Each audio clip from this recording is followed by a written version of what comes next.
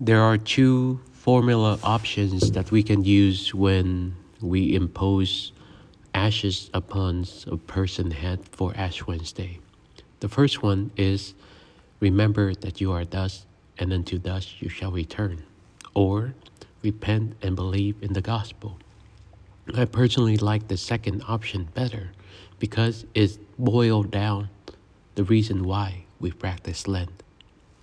So many people see Lent as a dreading season.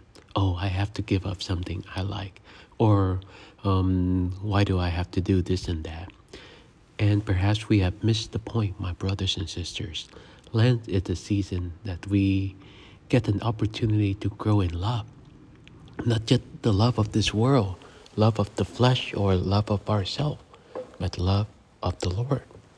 My brothers and sisters, repent and believe in the gospel.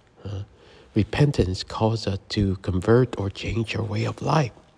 Whatever is pulling us apart right now, whatever is making us so busy and occupied and worried and distracted and pulled here and there all the time, perhaps we're dreading Lent because we have been so occupied with the things of this world. And Lent give us that season where we've been reminded that our physical hunger, our human hunger, is that very sign of the spiritual hunger for God. So through prayer, through fasting, through almsgiving, we're letting go of ourselves and the things that make us comfortable or the things we've been so occupied chasing after so that we can make more time for God and do things a little bit more simply and with intentional love.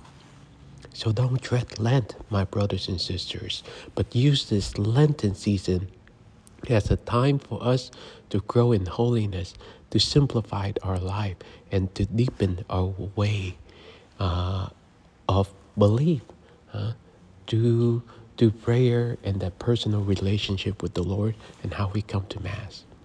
The Lord loves us so much that He wants us to be freed from the things of this world and to believe in the gospel, the Evangelion, the good news that set us free, the good news that shows us that Christ loved us so much that He chose to offer Himself as expiation for our sins on the cross. He chose to die for us, to lay down His life so that we might live. And that love continued to be manifested at each and every time we offer the holy sacrifice of the Mass. Christ loved us so much that He wants us to be free. Therefore, repent and believe in the gospel and allow the good news of Christ to set us free, my brothers and sisters. The good news that comes from His never-ending, self-giving, sacrificial, total, and personal love for us so that we can give our everything back to Him. Live Lent and allow the season of Lent to be our best one yet. Repent and believe in the gospel.